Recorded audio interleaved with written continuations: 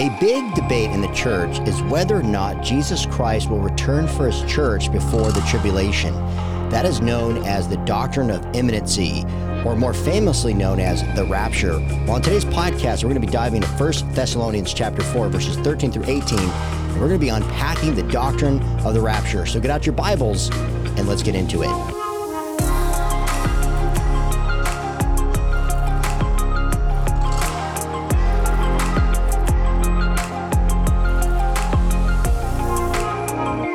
Well, hey there, my friends. Welcome to Stand Strong in the Word podcast. Jason Jimenez with you, as always. Blessed to be with you as we continue our study here in 1 Thessalonians chapter 4.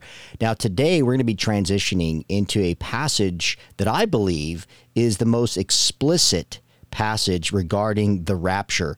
Now, as I said in my opening, this is open for debate. There have been many great theologians and scholars of the New Testament, including the Old Testament, in the study of eschatology.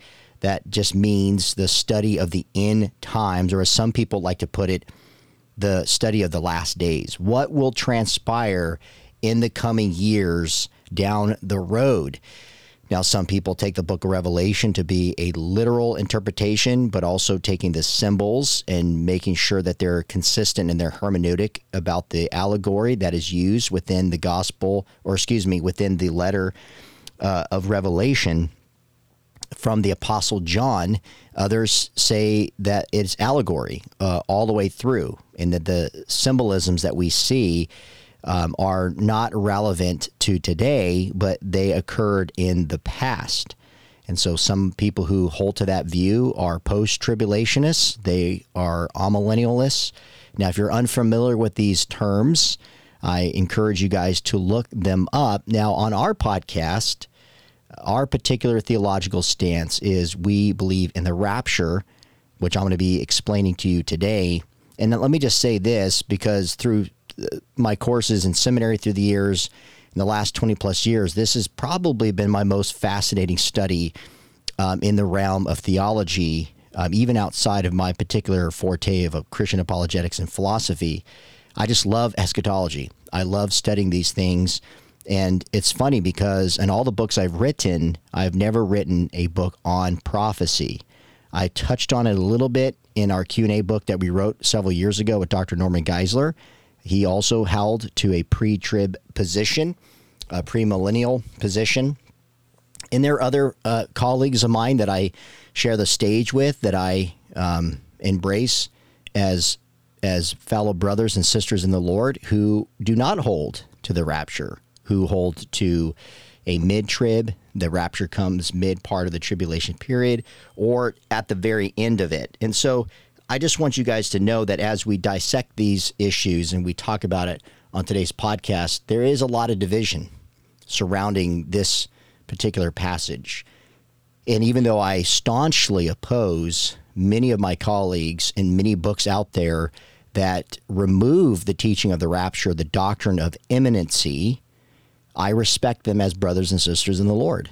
And so I just want you guys to know that. And so I won't do justice on the podcast today, because we're just going to be looking at this particular passage. We'll refer to other passages outside to kind of understand collectively and contextually what Paul is conveying, I believe, here. But I do encourage you to dive into other resources, and I'll be mentioning one in a minute. So having said that, today's title, this is podcast 198. So we're 2 away from reaching 200. And let me just say, on all the platforms, we were just checking when we came to studio, and all the platforms where Stand Strong in the Word podcast is available, we are getting tens of thousands of people who are downloading and listening to the podcast around the world. So I just want to pause before we dive in and say thank you, Lord. Thank you to all those faithful listeners and people who are learning the Word of God with me chronologically, verse by verse. So let me know also if you have a biblical question, or if you have prayer, that you can send that to info@standstrongministries.org. Okay, so one of the things I want to say with the title here, The Sudden Return of Christ, in this passage in verses 13 through 18, is let me just lay out that Paul, I believe, even up to this point, has been building his case. And what I'm going to do is I'm going to read through some of the key verses here in 1 Thessalonians. And if you go back, before we dive into chapter 4, notice in 1 Thessalonians 1, verse 10, I'm trying to get my Bible here to open it. Here we go. So verse 10 here says, "And to wait for his Son from heaven, whom he raised from the dead, Jesus, who delivers us from the wrath to come." So I believe that Paul is already building up his case before he talks about this imminent return of Jesus. Okay? Notice the wrath to come, I believe, is in reference to the tribulation period. Now, let me just say this. Many people mistakenly think that Christians have to endure the tribulation period to sanctify them, for them to repent, whatever. Nowhere in Scripture does it teach that. They fail to take the actual term of tribulation that's used in the book of Revelation, for example. And that's also mentioned in the Olivet Discourse in Matthew 24 and 25. And what they do in the English term is they improperly use or lump the terms together as one. Tribulation meaning trials that we face in this world, and then they take the 7-year tribulation and they lump them together. That is a poor hermeneutic when people do that. Paul, when he's referencing to the wrath to come, he's referring to Jacob's distress, Jacob's trouble, the time of great wrath to come upon the earth that we explicitly see in Revelation chapter 6 through 19 before the second coming of Jesus Christ with his resurrected saints. The wrath to come is regarding the tribulation period, and we see that throughout Scripture. When you jump to chapter 2, verse 19, you see here that Paul mentions, once again, "For what is our hope or joy or crown of boasting before our Lord Jesus at his coming? Is it not you? For you are our glory and our joy." Notice he's not talking about the physical reign on earth yet when he's talking about the return of Jesus. I believe, again, he's hinting at the rapture. Chapter 3, verse 13. He says here, "So that he may establish your hearts blameless in holiness before our God and Father." Notice, at the coming of our Lord Jesus with all of his saints. The Bible, we will see here in chapter 4, Paul builds from these statements that he's been making throughout his letter. The saints, he says, the dead in Christ will rise first, we'll see. "And we who are alive and remain shall be caught up," raptured. That's the rapturo, harpazo, will be caught up to be with the Lord in the air. This establishing your hearts to be blameless to his return is referring to the resurrected body. When do we receive that?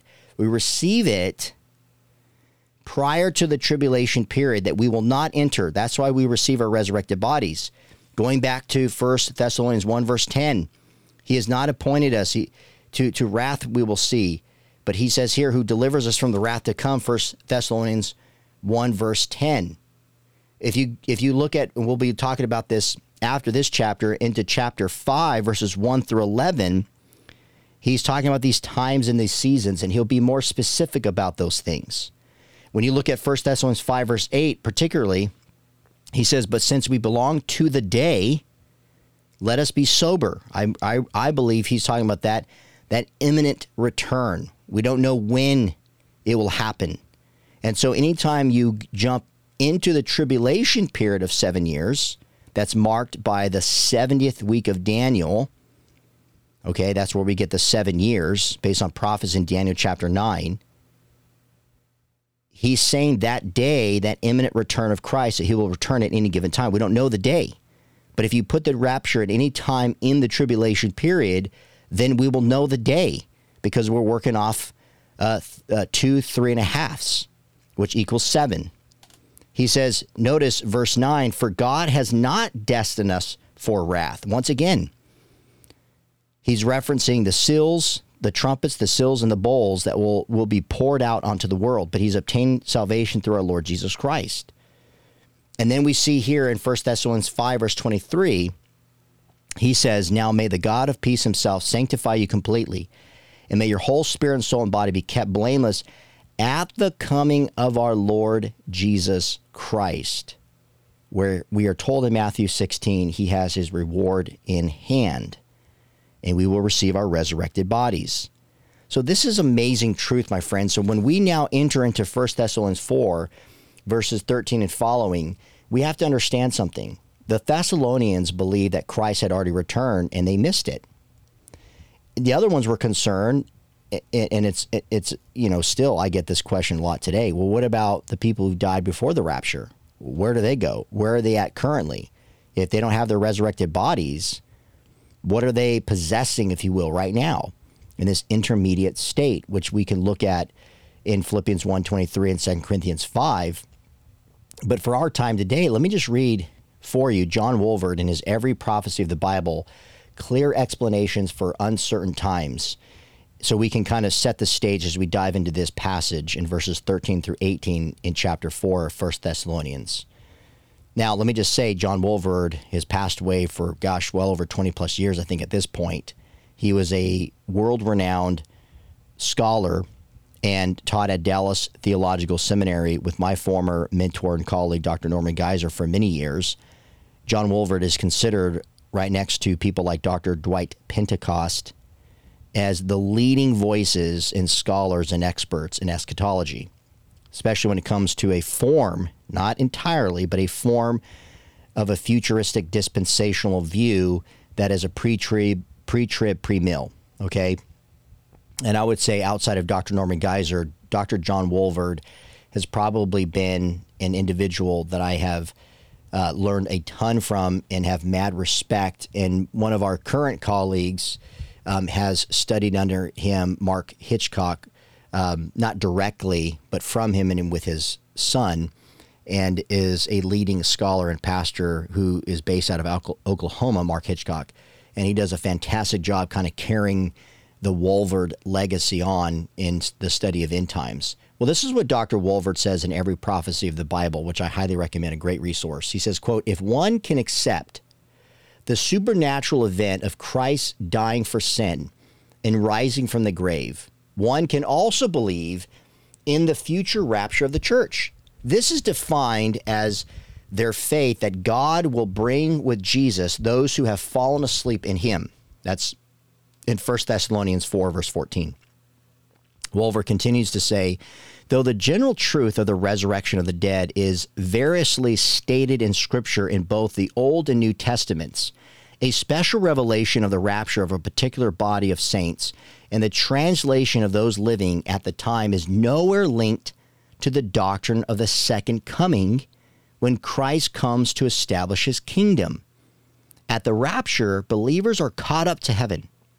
At the second coming, believers remain on earth. Accordingly, the event that Paul was describing here is quite different from the second coming of Christ as it is normally defined, end quote.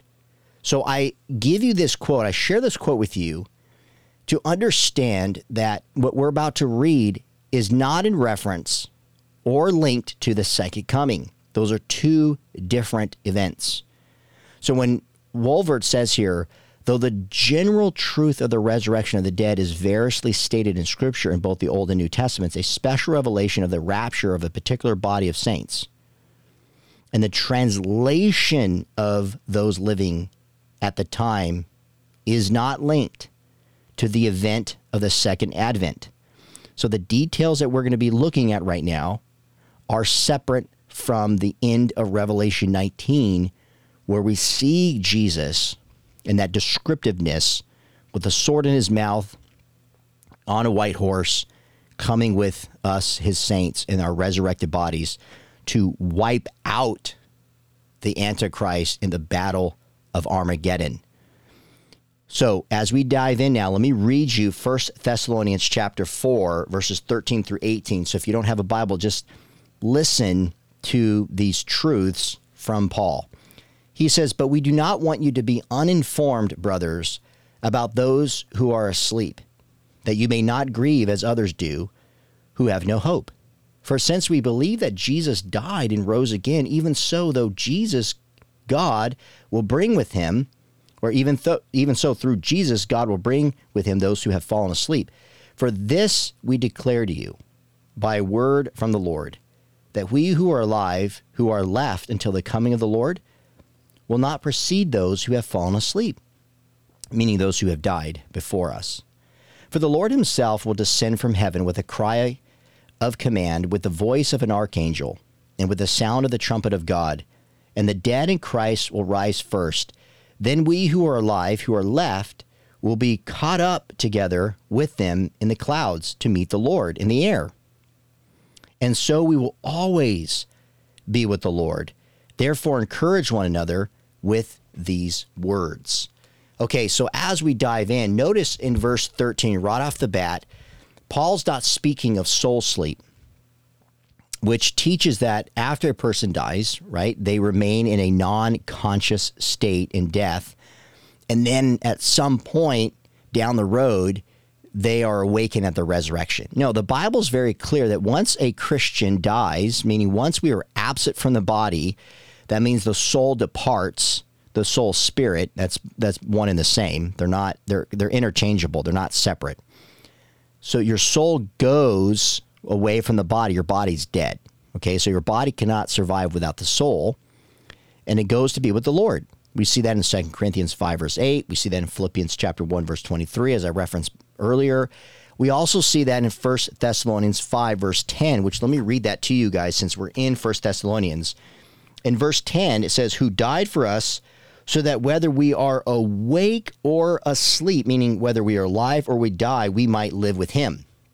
So when we die, we as Christians will be with Jesus. James 2, verse 26 affirms that the body is dead without the spirit.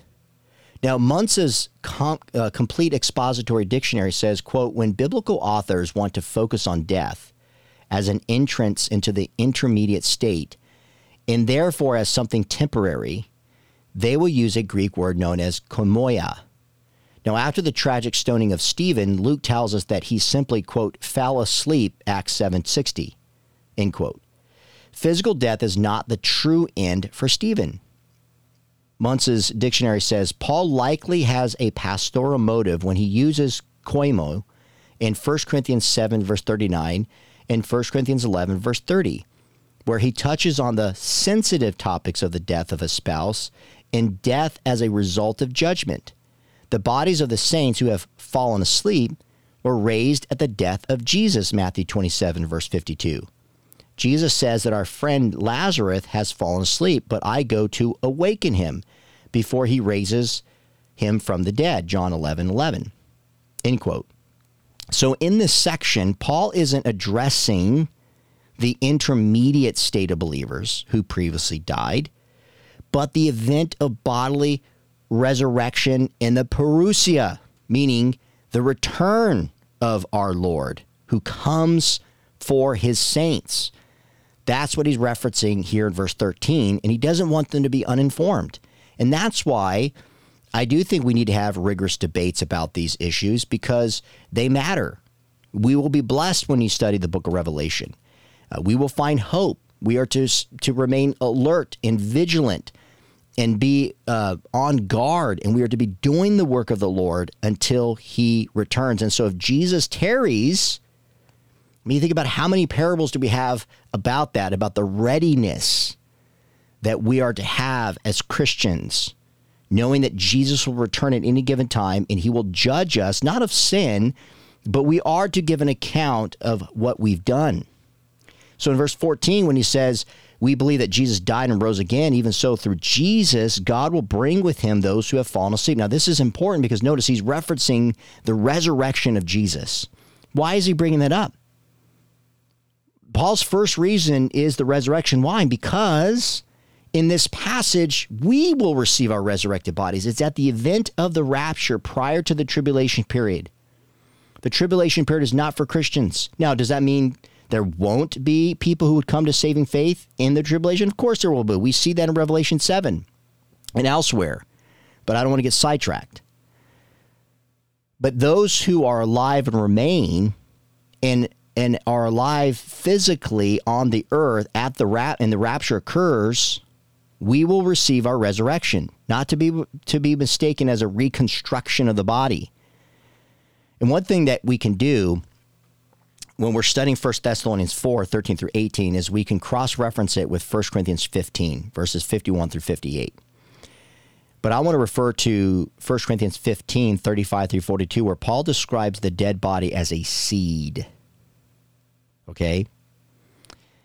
As a seed, and the resurrected body is as a flower that blossoms. And this is significant because Jesus, remember, right, rose from the dead.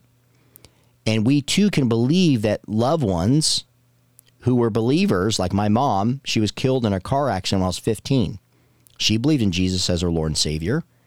She's in the intermediate state right now. The rapture hasn't occurred yet, but she will receive her resurrected bodies when Christ returns for his church.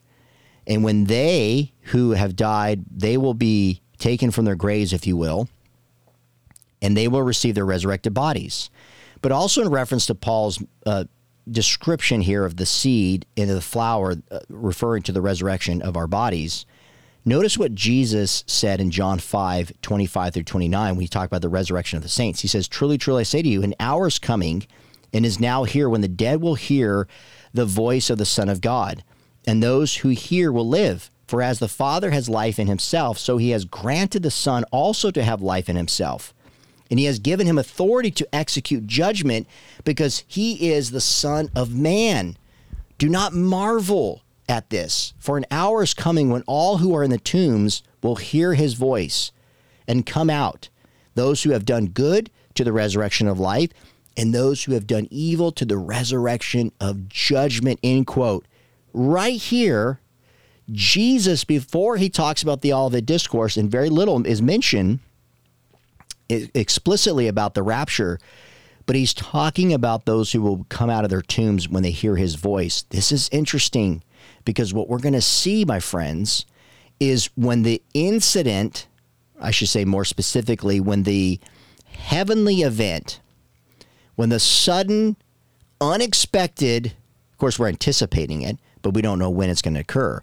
So when the unexpected event of Jesus appearing, we are told that there will be a voice from heaven and also a voice from the archangel when the trumpet is sounded. And notice when they hear his voice. So when we see Romans 8:11, if the spirit of him who raised Jesus from the dead dwells in you, he who raised Christ Jesus from the dead will also give life to your mortal bodies through the Spirit who dwells in you. 1 Corinthians 6:14, and God raised the Lord and will also raise us up by his power. Why we should care about the rapture, I believe, is because the Scripture teaches it. And because at the rapture, we receive our resurrected bodies, the resurrection of the saints. God who raised the Lord, he will do that to us. Jesus talked about it in John 5.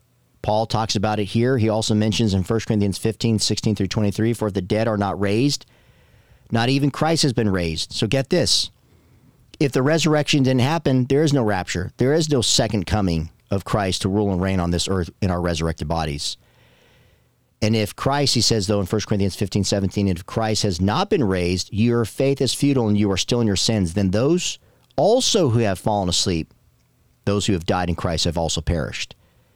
If in Christ we have hope in this life only, we are all of these people that we are to be most pitied. Meaning, it's pathetic to think that we would believe such foolishness. But he says in verse 20, but in fact, Christ has been raised from the dead. Notice the first fruits of those who have fallen asleep. For as by a man came death, by a man has come also the resurrection of the dead.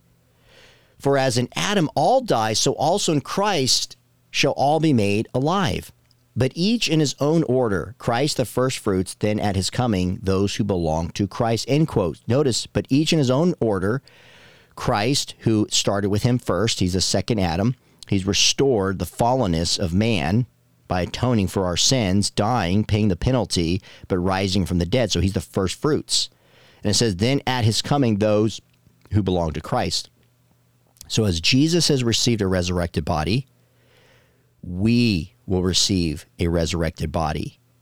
And then in verse 42 through 44 of 1 Corinthians 15, so it is with resurrection of the dead. What is sown is perishable. What is raised is imperishable. It is sown in dishonor. It is raised in glory. It is sown in weakness. It is raised in power. It is sown in natural body. It is raised a spiritual body. If there is a natural body, there's also a spiritual body. And then the last verse, 2 Corinthians 4, verse 14, knowing that he who raised the Lord Jesus will raise us also with Christ and bring us with you into his presence. The rapture. We receive our resurrected bodies and we will be in his presence celebrating the Lord's Supper of the Lamb. Isn't that beautiful? So in verse 15, for this we declare to you by the word of the Lord. So this is amazing because the doctrine of imminency, the rapture, is declared by God himself.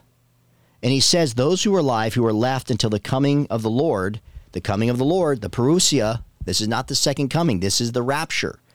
They will not precede those who have fallen asleep. So Paul is given a special revelation from Jesus regarding the rapture of the church. No one else has received this. So yes, in this regard, when a lot of people say, well, if the doctrine of imminency, as you suggest, if the rapture is such a huge doctrine in the scriptures that we should uphold to as believers, then why isn't it all throughout the New Testament? Why isn't it just up there? You know what, guys? 33% of the Bible's prophecy already. That's a lot. There's already a lot of prophecy. And I believe he devotes an entire section here, and then and as I just read through portions of 1 Corinthians 15, just specifically reading about the resurrection of the dead, not so much about the the twinkling of the eye, meaning the moment in which Christ comes and takes us, raptures us, harpazo in the Greek. But we see here him mentioning it because he's given a special revelation at this point. And this is his second letter that he's given to the Thessalonians. And the reason being also is because knowing that he spent at least 3 Sabbaths with them in Acts 17, that he's addressing these specifically because they were brought up and God moves on him to write this letter that other people can read, including us to even this day. So there is enough information. Paul's sole responsibility was not just dedicating, to the teaching of the rapture. There's other issues, justification of faith being the primary doctrine that he was given, through the mystery of the Lord in Ephesians chapter 3. And through the manifold grace of God, he was called to preach the gospel to the Jews and the Gentiles. So that was his primary thing. So it's not the rapture. Doesn't mean that it's secondary. Most of my ministry is devoted to equipping people to defend the faith. And so in the process, I teach them the fundamentals of the faith. We do this podcast, and so we try to divide up the responsibility of how we're teaching people to grow in their faith. But there are some areas that take precedent or a particular audience. And the same was the case here with Paul. Now, this phrase, coming of the Lord, again, this Greek word is parousia. It's a common term that is used in the New Testament to designate the return of Christ and the establishment of his kingdom on earth. We see that in 2 Thessalonians chapter 2, verse 1. Now, the first coming of Jesus is known as the rapture. And Jesus here partially returns for his church in the air. And we, who are the church, right, we make up the church, we will meet Jesus in the air. And when we do, it's at that moment we will receive our resurrected bodies. Now, the second coming is Jesus and his saints in their resurrected bodies returning to the earth to establish his kingdom on earth. Now, both comings, the rapture and the second coming of Christ, are to be taken literally. When you look at the Garden of Eden, it was a literal place that had literal humans living there, Adam and Eve. There was a literal fall. And Christ literally came, the incarnation, right? Came down into the world, took on a physical human body, and he literally died, and he literally, physically, bodily rose from the dead. Therefore, as a result of that, contextually, hermeneutically, and theologically, and biblically, we believe the rapture and the second coming are both future events that will take place literally in the future at some point. Now, the rapture, we don't know when, but the second coming, we do. Once the tribulation period and the signing of the treaty with the Antichrist will be in effect. That starts, if you will, the countdown of the 7 years of tribulation. Now, much of what Paul mentions here in verses 13 through 18 regarding the coming of the Lord parallels to what Jesus said in the Olivet Discourse. So now what I'm going to do is I'm going to show you outside scriptures. I already gave you one in 1 Corinthians 15. I'm going to give you two more. When you look at Matthew 24 and Mark 13 and Luke 21, notice, I'm going to give you a summation here. The first thing that we see in a breakdown in Matthew 24 through 30, or verse 30, the Son of Man will return in the clouds. That parallels to the description that we're given here in 1 Thessalonians chapter 4. That is not the description that we're given when it comes to the second coming or anywhere in the middle of the tribulation period. Number two, a trumpet call will be heard. We're told that in Matthew 24:31. Paul also mentions that here in the mentioning and the descriptiveness of the rapture. Verse or number three, gathering the saints from the ends of the earth. Mark 13:27. We're told the dead in Christ will rise first, and we who are alive and remain. Well, guess what? That's not just Christians in the North America region. They're Christians all over the world. Number four, no one knows when the Lord will return for his saints. Matthew 24:42. This is something Paul repeatedly talks about. He doesn't mention any time frame here in chapter 4. And in 1 Thessalonians 5, he talks about it being a thief in the night. In number 5, according to Matthew 24, verse 43, the return of Jesus is like a thief in the night. So no one knows, and he compares it as a thief in the night. So the rapture completes God's dispensation of the church prior to the tribulation period. What we see about the tribulation period, it has nothing to do with the church, though the church will continue on because there are people who come to saving faith. The Holy Spirit will be moving. And so, yes, people will gather. But we're referring to the church prior to the tribulation. Therefore, we refer, as we mentioned, like the temple, the third temple, we refer to it as the tribulation temple because it's built for that period of time when they start instituting sacrifices again. You see that in Ezekiel 40 through 48. So likewise, when we were referring to saints, to Christians indwelt by the power of the Holy Spirit during the tribulation period, they are not Christians who were not raptured and just went into the tribulation period. No, they came to Christ at some point in the tribulation period. They're known as tribulational saints. So the rapture completes God's dispensation of the church prior to the tribulation. And so when you look at Revelation chapters 1 through 5, guess what? The church is mentioned 19 times, specifically referring to 7 churches in Revelation 2 through 3.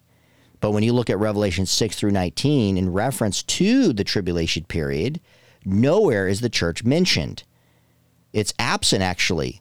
That term, ecclesia, that we use is absent from the text. The only mentioning of the church is the 24 elders in Revelation 4:4, 5 through 6, and chapters 8 through 14, verses 8 through 14 of chapter 5 of Revelation. Now, which, in fact, when we dive deeper, these are heavenly events. They're not earthly ones.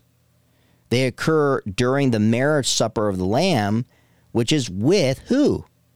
Us, the church saints, who were raptured. Furthermore, no other New Testament passage that describes the tribulation period mentions the church at all. When you go back to Jesus himself in Matthew 24, 15 through 31, when you see, when we get into 2 Thessalonians, we'll see chapter 2, verses 1 through 11, which is I love breaking down, and I can't wait to study that chapter with you guys. So the tribulation is God's judgment upon Israel, not the church. This is a preparation time for Israel's restoration and to judge the people who went after Israel and they persecuted the church. We'll see that. You see that in Deuteronomy 4, 29 through 30, Jeremiah 30, 4 through 11, Daniel 8, 24 through 27, in Malachi chapter 4, 5, and 6. Then let me pause before we jump in verse 16 and say this. Notice what I'm doing. I am utilizing the Word of God and helping us understand outside the realm of 1 Thessalonians chapter 4, because clearly this is a passage that Paul is building from other teachings from the Olivet Discourse. And John will later talk about in his revelation that does not contradict Paul, nor does it contradict Jesus. That is important. So let's keep that in mind as we honor Scripture. Now, verse 14, for the Lord himself will descend from heaven with a cry of command and with the voice of an archangel and with a sound of the trumpet of God, and the dead in Christ will rise first. Now, notice when the Lord returns for his church, there will be what? A cry of a command, a voice of an archangel, and notice the sound of a trumpet. So 3 things. Let's break down those 3 things. Now, by the way, I'm already looking that we're 35 minutes in, and this will probably be a little bit longer, and rightly so we can try to do our best to unpack this passage of Scripture, and I don't want to break it up into 2 parts. So just bear with me, because some of you guys, we normally will end the podcast about 35 to 42 minutes. So this might go a little bit long, but for good reason, okay? So let's look at what this cry of command or the shout of the Lord is. Now, it's hard to interpret what the sound will be. Could you imagine if we had a glimpse of what that would sound like? Now, I do believe more likely that, when you look at various passages here about this cry of command, one thing that we correlate to automatically was when Jesus gave a command to raise the dead. In John 11:43, Jesus cried out with a loud voice, we're told, Lazarus, come forth. I mentioned John 5:28 earlier. Jesus said to those in the graves shall hear his voice. I believe the Lamb of God, right, the second person of the Trinity, the Son of Man, the Son of God, will be the one who will give this command, or known as the shout of the Lord. And so Lazarus got a glimpse of that. Okay? The voice of the archangel. Now, scholars debate whether this is actually a reference to Michael the archangel that's mentioned in Daniel 10, verse 13, and Jude chapter 9. What we do know is that the voice from the archangel is probably a shout of triumph. What's amazing that we see with this counsel that God has in heaven, not because he needs counseling or he seeks advice. It's not what it means. But God has created and designed and decreed certain figureheads, seraphims, archangels, in this case Michael, to deliver his judgment in some instances, execute justice, declare victory and triumph as well. So that's what this is. And this is calling his people to heaven. And he's assisted, if you will, again, not because he lacks power or authority, but God, in his beauty and his creation, he utilizes his creatures to honor and glorify himself and his will, that it may be accomplished, because we know God's divine will never be thwarted. Now, the trumpet of God, this is in reference to 1 Corinthians 15, verse 52, mentioned here in verse 16, as well as Revelation 4, verse 1. So this is not the same trumpet that is mentioned in Revelation 11, 15 through 18, Joel chapter 2, verse 1, Matthew 24, verse 31. So a lot of people, in trying to dissect and to try to disprove the rapture, they will link the trumpet to Revelation 11, and some people even use this as a sign of him coming like 3/4 of the way during the tribulation period to rapture the church based on that. That is clearly not the case that we see. In the Bible, what's significant about this is, what does this trumpet mean? Well, it means 2 things. One, it means when you hear the trumpet sound, is a summoning for battle. It also carries the idea, the summoning for worship, according to Numbers chapter 10, verses 1 through 3. Now, most scholars do believe that the trumpet here at the rapture carries both meanings, that it is a sign for battle, because what he's doing is he's calling us, his saints, the church, to be resurrected and to celebrate with him, with all of our loved ones who have died before us, who knew Jesus as their Savior.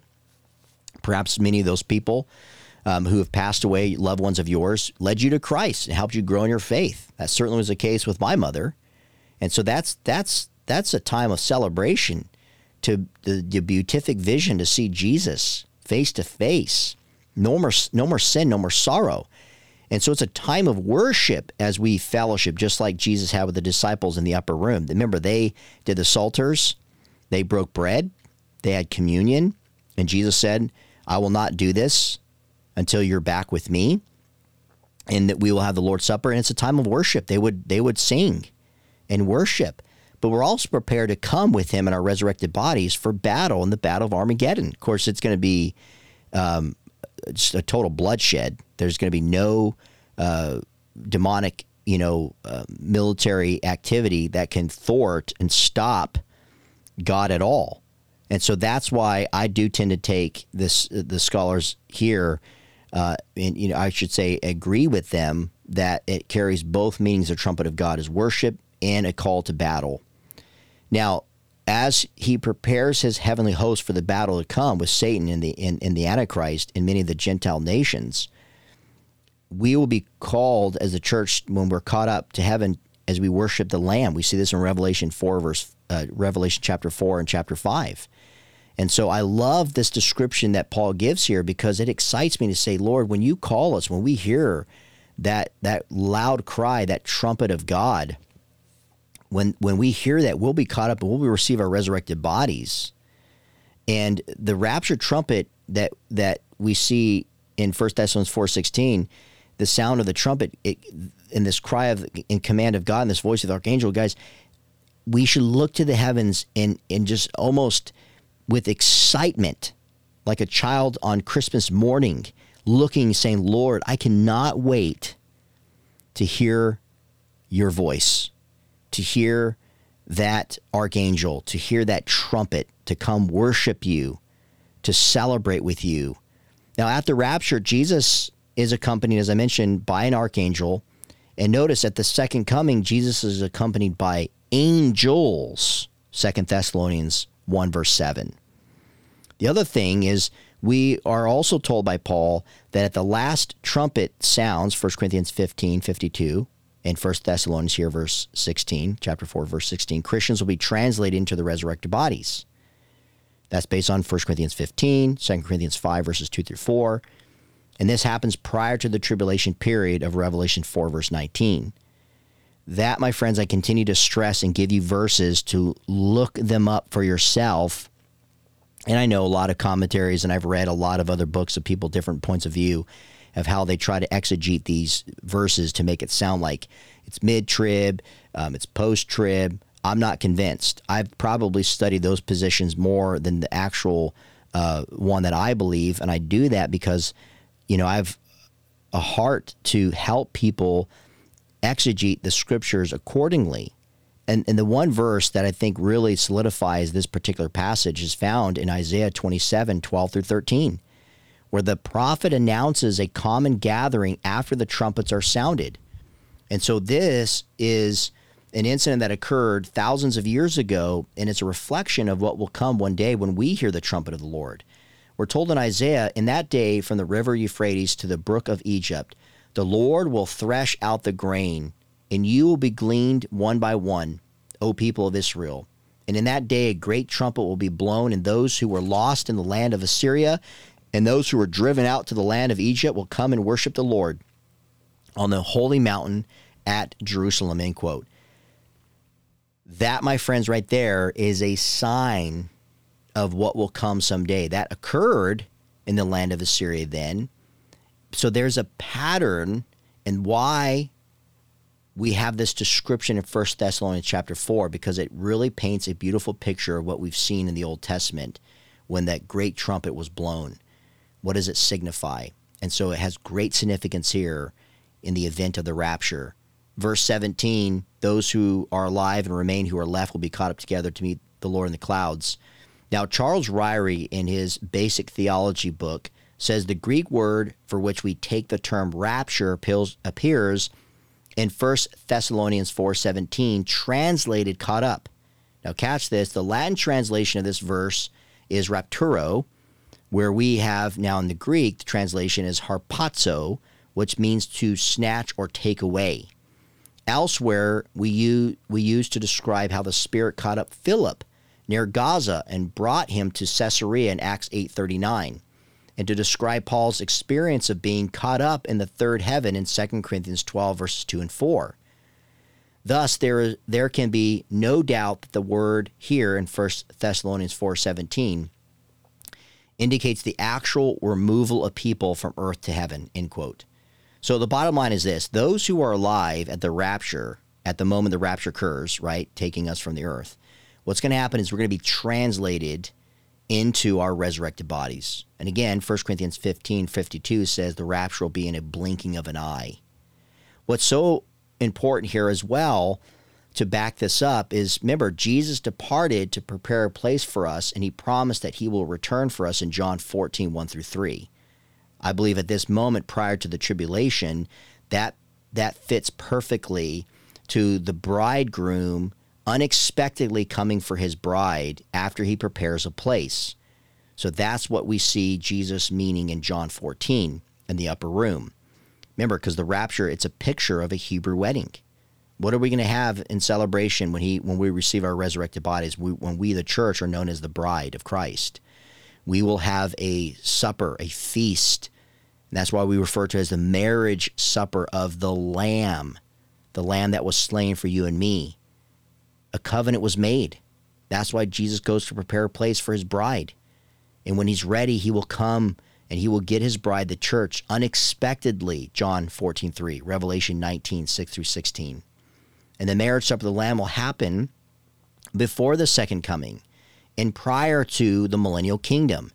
So the tribulation period, catch this, is not a matter of us going through it to be refined as some form of punishment. I think that's a distortion of God, his scripture, and grace. And it misses the point that it's not God using the tribulation to refine his church. He's doing that already.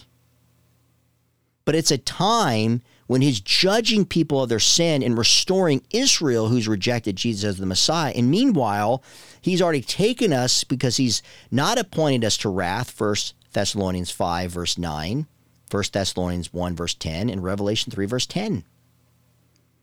But we get to celebrate and worship our Savior.